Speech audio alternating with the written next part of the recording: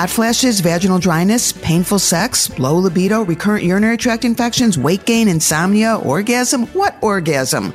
Menopause is a very special time, and I'm betting you've not gotten a lot of information from your own doctor. I'm Dr. Lauren Stryker, a clinical professor of obstetrics and gynecology, the medical director of the Northwestern Medicine Center for Sexual Medicine and Menopause, a practicing gynecologist, best-selling author, and a nationally recognized menopause expert. My mantra has always been, if women are given good information, they'll make good choices. And I'm here to give you the inside information on all things menopause. It's day 3 of question and answer week. Today's question is about using oral Minoxidil to help your hair grow. This question didn't actually come in from a listener. It came from the woman who was getting her hair washed next to me at the beauty salon. The person who was shampooing my hair commented how much thicker my hair was compared to a year ago. And she was right. And the thickness of my hair has almost doubled in the last year. And my hair was always on the thin side. And it got a lot thinner right about the time the rest of me was getting a lot less thin. Exactly when menopause hit. So unfair. 2 years ago, pre-vaccine, I had a bad bout of COVID that landed me in the hospital, followed by a 6-month recovery. And like a lot of other people who had COVID, I had significant post-viral hair shedding, and it was really noticeable. At one point, my hair was so thin that following a TV appearance, I got an offer from a free styling from a hairdresser who specializes in dealing with sparse hair. Talk about depressing. I started to embrace hats a little more, and I actually even thought about getting a wig. I spent a lot of time talking to dermatologists and reviewing medical articles on all the things to do to try and get my hair to grow again, or at least stop falling out. And about 6 months later is when I taped episode 7, Hair Today, Gone Tomorrow. I'd personally been doing every single thing I recommended in that episode: vitamins, scalp massage, low light laser, and things definitely improved. For a while, I also tried putting Minoxidil foam on my scalp, but honestly, that only lasted a few weeks. It was greasy. It was disgusting. I hated it, and I knew there was no way I was going to keep it up. A few weeks after I released that segment, I was talking to a different dermatologist who mentioned that she often prescribed oral Minoxidil for her patients as opposed to the topical stuff that you put on your head. So I did a little digging. Oral Minoxidil is actually not FDA approved for the treatment of androgenic alopecia, the hair loss associated with menopause. Only the topical stuff is approved for that. I discuss in episode 65 how things get FDA approved and why it's okay to use things off-label, meaning for purposes other than what the product is intended to be used for. Oral Minoxidil for hair loss, perfect example. Oral Minoxidil is approved only for the treatment of high blood pressure.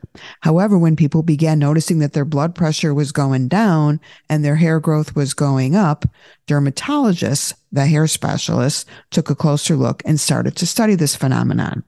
There are now over 100 scientific articles on the safety and efficacy of taking a teeny dose of Minoxidil to reverse menopause-related hair loss. And if you'd like to check out some of those articles yourself, go to PubMed.com, which is the search engine for medical articles. Put the words oral, Minoxidil, androgenic alopecia in the search box, and those articles will all pop up.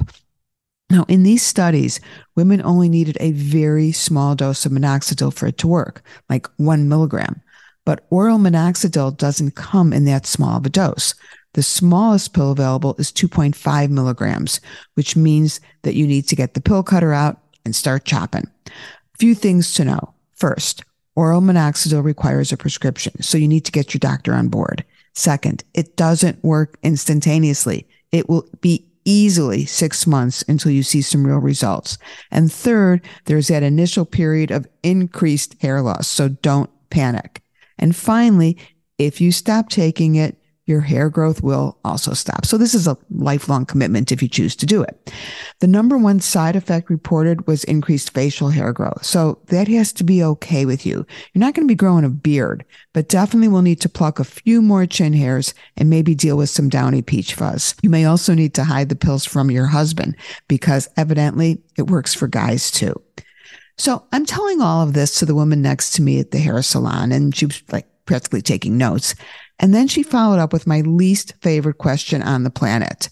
Well, is it natural? After I pointed out to her that the dye that was currently slathered on her hair was hardly natural, not to mention the silicone in her lips and her obvious breast implants. Well, okay, I actually didn't say that, but I was thinking it. I did mutter it to my shampooist who couldn't stop laughing. But that question does make me crazy. This assumption that if something is natural, it can't possibly be bad for you. And it's, true that people tend to feel relieved when a product is labeled natural, which is why you see it everywhere. Food, beauty products, you name it. I was in a restaurant the other day and the waiter proudly announced that all of their wines were natural. I didn't know that was a thing or why that would be necessarily appealing. But natural does not equal safer. We can all name many things that are natural that are definitely not safe. Arsenic, anthrax, and strychnine come to mind. I'm not implying that synthetic products are always safe. Far from it. But safety is not dependent on if something is natural or synthetic. It's dependent on the effect that it has on your body. In addition, natural products don't always work better than synthetic products. Once again, it all comes down to marketing.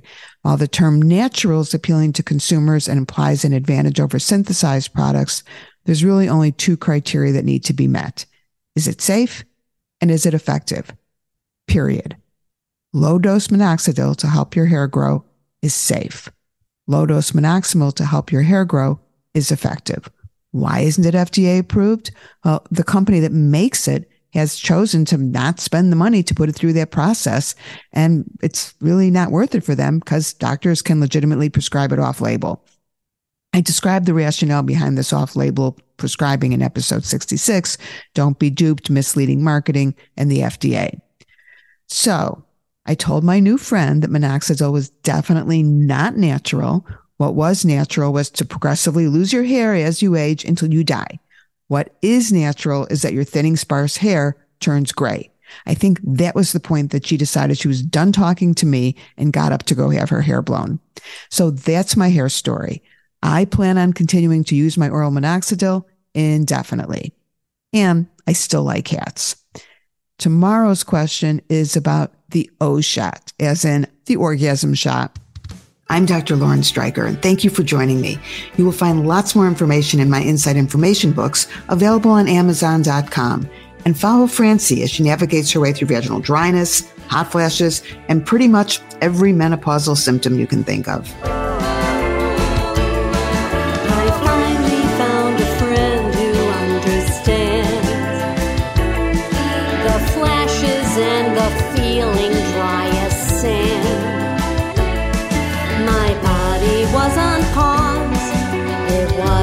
Taking calls, then Francie took me by the hand. She told me all these things that I can do, and why it is that sometimes I feel blue. She helped me see the light. Now I'm sleeping through the night. I follow